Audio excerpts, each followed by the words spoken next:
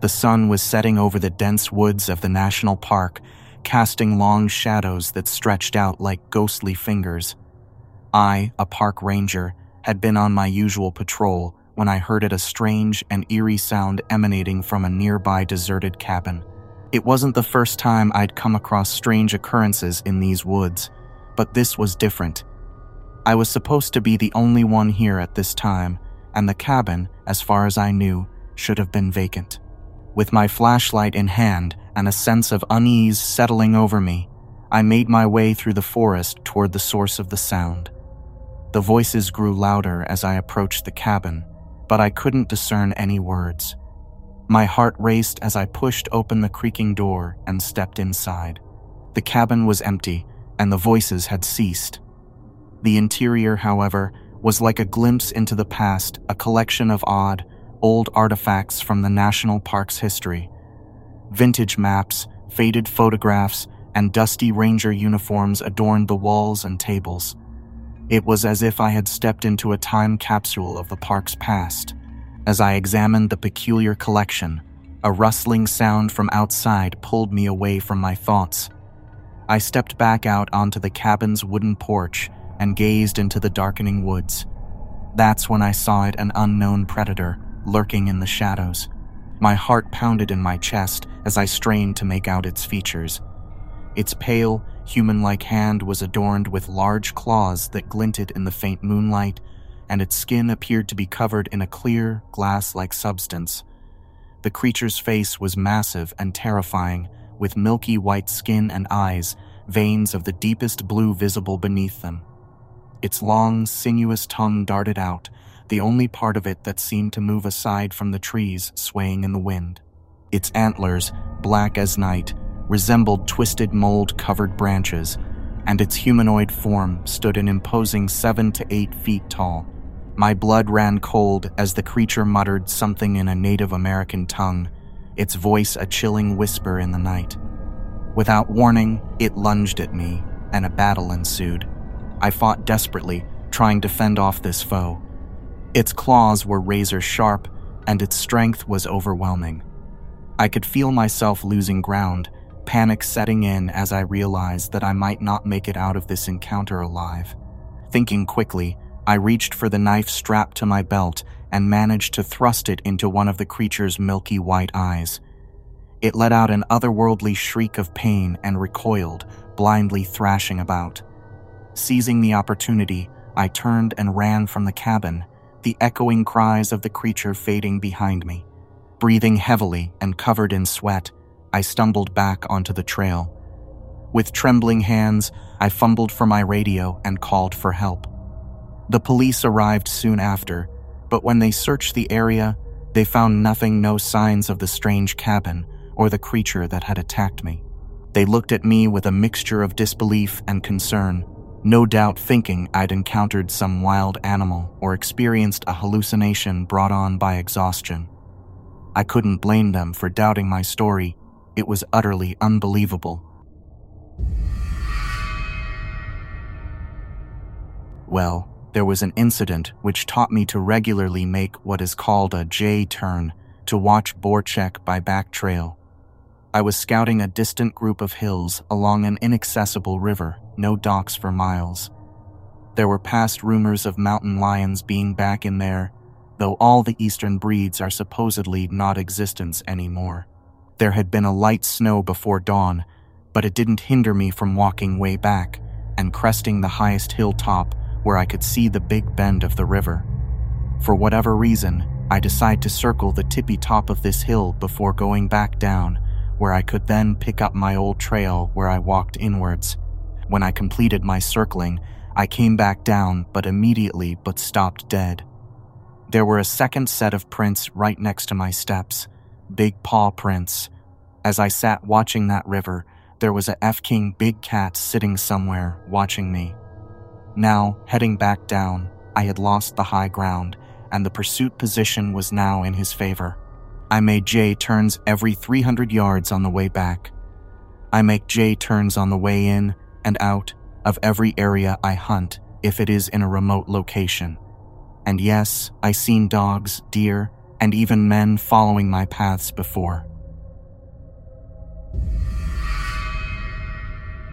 My father, when he was in his late teens, used to hunt deer in New Zealand. This would have been the late 60s, early 70s. He was out with some friends hunting in thick bush at night, using a spotlight connected to a battery that they would carry in a backpack. My father saw the shine of deer eyes in the dark, a very easy shot, a direct and clean shot. On approaching the kill, a few things stood out to him as slightly unusual. Firstly was the horse he had killed. Secondly were the two terrified Maori guys who leapt from their tent next to the dead horse, understandably scared for their lives. I think he had to pay them enough to buy a couple of horses to clear the matter up. Also, he only ever hunted during daylight after that. I grew up in the Arctic. In the town I lived in, as long as it was a clear night, it was an extremely normal occurrence to see all sorts of strange lights move across the sky. Keep in mind, the winter is long in the Arctic, which means longer amounts of time being spent under the stars. It's quite beautiful, as long as you don't mind the cold so much. Sometimes I would drive a snowmobile a few kilometers out of town, shut it down, and just lay down on the snow looking up at the majesty of it all, the only thing disturbing the silence being the occasional breeze. The northern lights are also a common occurrence. Doesn't happen every day, but often enough that they start getting ignored after a while, as long as they aren't too spectacular anyway. On one particular night, without asking my parents, it was their snowmobile, I decided to go on one of my midnight drives out of town. I drove a few kilometers over the hills to find a spot devoid of light pollution from town, shut off the machine, and settled into a good spot to look up and be introspective. It wasn't all that interesting a scene. A few satellites passing here and there, some relatively boring activity affecting the magnetic field, etc. And then I started noticing a clicking noise. At first I thought it was the sound of the snow machine cooling down, as engine expands and contracts a lot in the cold, but the source of the sound definitely wasn't coming from that direction. My next thought was there must be an animal nearby, in which case I need to get out of there fast. You don't really want to mess with a wild animal. But the clicking is far too regular for an animal to produce it. It was fairly mechanical sounding, and again, the source of the sound isn't coming from anywhere around me laterally. It was coming from up. So naturally, I look up determined to ascertain the origin of this strange noise. I see what I always see. Stars, northern lights, a lazy satellite crossing the sky. All normal stuff. But before I dismiss it altogether and begin heading home, I notice something strange in the aurora borealis. There were 3 rather strong points of light. I ignored them at first, thinking they were oddly symmetrical stars, but this proved false. They were definitely getting brighter. I kept staring in morbid fascination as they grew stronger and stronger, yet still only remaining single points in the sky. All the while, the clicking noise is getting louder and louder and more pronounced, almost like someone started with tapping a pen on a desk to clacking billiard balls together inside my head. Then it stops. The lights are gone, the clicking is not heard, and aside from being a little stiff, cold, and rather petrified, I'm fine. So I jump back on the snowmobile thinking maybe I'm going crazy. The machine takes a little longer than usual to start up, and I'm beginning to worry, but soon it's running, and I'm heading back to town. As I'm driving back, several plausible scenarios as to what occurred are running through my head. I'm thinking it could have been a helicopter from the mine, or some strange northern lights behavior, etc. Probably not that big a deal. I pull up to my house. Lights are all dark. Strange. It wasn't that late when I left. Open outer door as quietly as possible, remove winter gear, enter inner door. House is quiet. Really quiet. My parents are teachers and are usually up late marking or watching TV. All I'm thinking is I have to get to bed without anyone noticing. Proves to be easy as I'm soon under my covers. I go to set my alarm for the next day. All of the sudden, everything makes sense. Engine hard to start, stiff, rather chilly, nobody up when I was gone what felt like relatively short period of time. It was almost 11 p.m. when I left, and now it was creeping up on 6 a.m.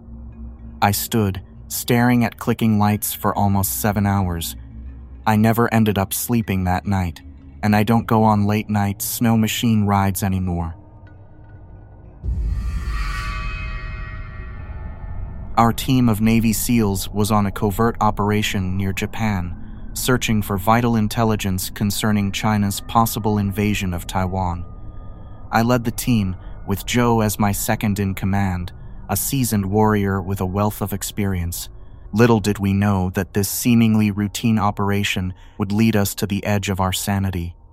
Joe, ever curious and adventurous, discovered a hidden underwater cave system during one of our reconnaissance missions. Intrigued by the mystery that lay within, he decided to gather a small group of 5 men, including myself, to investigate further. We donned our diving gear and descended into the depths, unaware of the horrors that awaited us. As we explored the labyrinthine cave system, our excitement turned to unease. The oppressive silence weighed heavily upon us, and an inexplicable sense of foreboding crept into our hearts. It was then that we unknowingly disturbed a nest of aquatic cryptids that had been lurking in the shadows, their existence unknown to the world above. The first sign of danger came with a sudden surge of movement in the water, accompanied by an eerie silence that seemed to suffocate the very air we breathed. Our senses heightened, we realized we were being hunted. Vicious creatures, born of nightmares and hidden from human eyes, closed in on us with savage intent. A battle for survival ensued as we fought tooth and nail against the relentless onslaught of these aquatic horrors. Our training and instincts kicked in, but the cryptids were unlike anything we had ever encountered. Their strength, speed, and ferocity were otherworldly, pushing us to the brink of our physical and mental limits. One by one, my comrades fell to the cryptids' relentless assault, leaving only Joe and me to face the horrors that dwelled within the abyss. We fought with everything we had, employing every ounce of skill and determination to escape their clutches. But it was Joe, with his unwavering resolve and indomitable spirit, who found a way to lead us out of the abyss and back to the surface. After barely surviving the ordeal, Joe made a fateful decision. He chose to keep the existence of the cryptids a secret forever buried within the depths of the Pacific. He understood the consequences of revealing such a horrifying truth to the world, knowing that panic and chaos would ensue. And so, we returned to our lives, carrying the weight of the horrors we had witnessed deep within our souls. We never spoke of the cryptids again, silently accepting the burden of our experiences and the sacrifices made by our fallen comrades. It was a testament to our unwavering loyalty and dedication to protecting our nation, even when the threats we faced lurked in the shadows, forever hidden from the world's gaze. Story from my dad. Back in 1989, my dad was hunting out in New Kent County, Virginia. He feels uneasy throughout the morning, and then he gets really spooked to the point where he decides to leave. Nothing weird is happening, and he's a lifelong hunter who wouldn't normally leave the woods for a bad feeling. Can vouch, he's very practical. As he's driving home, he sees a bunch of cop cars at the rest stop near his hunt club. Later that evening, he finds out that the cops had found the bodies of victims of the Colonial Parkway killer near the rest stop in a spot fairly close to his tree stand. Anna Maria Phelps and Daniel Lauer. As a true crime buff, when my dad told me this story last year, I lost my dang mind. During about 5 hours of babysitting, I drank a 6-pack of 5% of BV seltzers. I am not a day one drinker, it was just a regular night, and I did not make any mistakes due to said seltzers, nor was I drunk. Now, if you are under the understanding that the common person doesn't typically hallucinate or mess up too bad with around 1 strawberry lemonade seltzer every 45 minutes, then I can carry on, and you can read, but if you can do nothing but automatically prejudge my story over said disclaimer, don't bother. And yes, this will be relevant to the end of the story. Moving along. So in a very woodsy state in the US I used to live in, I knew a hippie couple that would pay me and my now ex to babysit sometimes. It was about 20 minutes into the woods. There were houses on the way, but all pretty far apart. These friends lived up a hill that was about a 1-minute drive and had 2 neighbors, but not anywhere close enough to hear them. On this night, I went up there by myself. They paid good money to babysit, had awesome, well-behaved kids, and their property was gorgeous, so it was always a treat go up there. I didn't know how to lock their front door, but I always felt safe because I was like, who would come all the way up here? Guess I might have been wrong. So the evening went normally until the end. The kids played outside a bit, and I watched them. They went on to watch TV, and I put a tuna casserole in the oven their mom had prepped. I went to do some dishes while they chilled because I said I would clean the house the day before, also a paying gig, and I didn't come through for that, so I wanted to surprise the parents. Pretty soon after, the kids needed to get ready for bed. One could brush her teeth, and the other still needed his brushed, so I did that, and I think they just put on pajamas, and I went to grab a quick drink from the kitchen. Here's where it gets weird. Again, no neighbors close. Between the bathroom and the kitchen there was a back door. I heard a woman talking very close to the window, as if she was talking to someone else. The TV was off, and I don't put on headphones or a speaker around other people, so it was none of those things. I assumed I didn't hear their parents pull up, and they were talking outside, so I opened the back door and called out their names, but it was pitch black and silent. I immediately felt alarmed. I put the kids to bed and said I will be right back, and if they are still awake, I will read them a story. I went outside and sounded a drill I happened to see by the door and said if anyone has a bone to pick, I'm right here and come get it. Mind you, even a good cop was at least 20 minutes out, and I had 2 other lives to protect. Call me bonkers, but again I heard people in the woods, and I have no history of mental illness or drug abuse, so yeah, I heard what I heard. With how shaken up I was, I knew something had to be wrong. Parents returned shortly after. Mom seemed calm. Dad said he thinks I drank too much, and he believes I thought I heard something. He said his kids did not hear me outside when I came out warning whoever was out there. I closed the door so they wouldn't hear me, and the kids said the night went well. Despite this, he thinks I scared them and drank too much and never had me babysit again. I think I did the right thing. One of my aunts recently passed away at 92 years of age. My cousin has been her caregiver for the past 4 years. He promised her he'd never put her in a nursing home. He doted on her and kept her clean and comfortable until she passed away at home. The evening she died, he was monitoring her vitals and listening to her heart with a stethoscope and heard her take her final breath. As he stood up from her bedside, he caught a glimpse of movement at the nearby bathroom door. He saw his mom in a flowing white dress, looking much younger and almost transparent. She looked at him and said, "Thank you," and faded away. We will be attending her celebration of life this weekend. I grew up in the late 90s, early 2000s. I spent a lot of time outside, and I loved all animals, including bugs, frogs, and lizards, etc. My little brother played a lot of sports, so on weekends, I was always dragged to his games, and after school, I often had to attend his practices. It was soccer season, and I had to go with my mom to one of my brother's soccer practices after school on this day. I was probably female 8 or 9 at the time. It was at a local park surrounded by some wilderness and some hiking trails. I liked this park because off to the side of the soccer fields was a creek with frogs and stuff.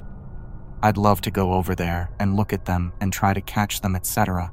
It was evening time and the sun was setting. but there was still plenty of light left. I told my mom I was gonna go down to the creek to catch frogs. It was down the hill slightly from the fields and obscured by some bushes and shrubs. But there was a clear dirt trail that ran alongside the creek, so I scurried on down there and was carefully studying the creek looking for frogs. When suddenly a man's voice startles me, "Whatcha looking for?" I look up and see a middle-aged man, dressed in typical office, business wear button-up shirt, slacks, dress shoes. He was standing on the trail, blocking my route back up to the soccer fields, looking at me and smiling. I was a shy and cautious child, so I just looked at the man and didn't reply at first. My spidey senses were already tingling, and I remember feeling nervous and uneasy. I sometimes saw hikers on the trail by the creek, but his outfit and appearance told me this wasn't a hiker. He then asked me, "Are you looking for butterflies? I saw some down there," as he points further down the trail away from the soccer fields. I just said no and started looking around at what my options were. I felt the need to get out of there fast. But as I mentioned, he was standing on the trail, which was my route back to the fields. There were thick bushes on the hillside between the trail and where the fields were. I started making my way up the rocks to the side of the creek towards the trail further down from where he stood, and to my alarm, he started moving down the trail toward me. "Need some help," he said. I was now starting to panic, although nothing had happened, and he seemed friendly. It just felt wrong to me. I just got stranger danger vibes. I remember feeling a burst of adrenaline and fear. I shouted no and booked it up the rocks, across the trail, and crashed my way through the bushes towards the soccer fields. I remember the branches scratching me, but I didn't care. I literally scrambled my way through them till I came up to the fields, and then sprinted over to where my mom was watching my brothers practice. I probably looked like hell, so she of course asked what the heck happened, and I told her. I felt like she thought I was just being paranoid though. I'll never know if this guy posed a real threat or not. He could have been just getting some fresh air on his way home from work, who knows. I just know it felt creepy at the time.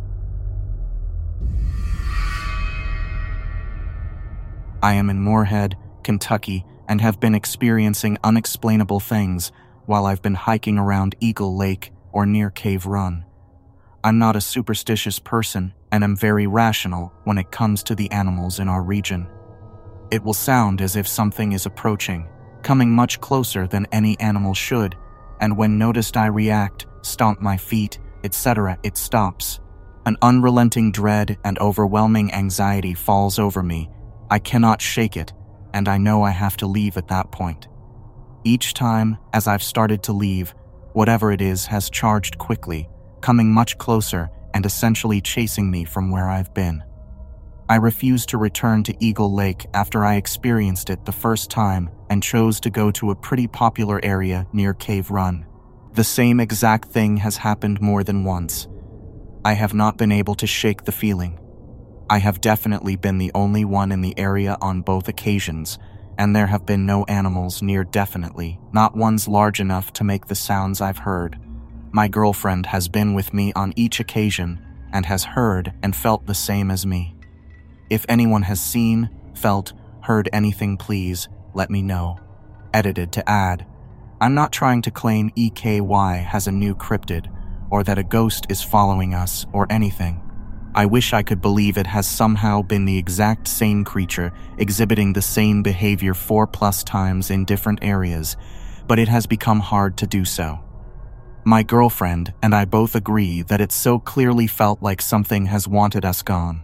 We've gone out so many times and have never experienced anything like this before or held any anxiety about going out. I'm not afraid of wild animals in our area. I realized I sound crazy, but I really am just wanting some shared experiences. Thank you all.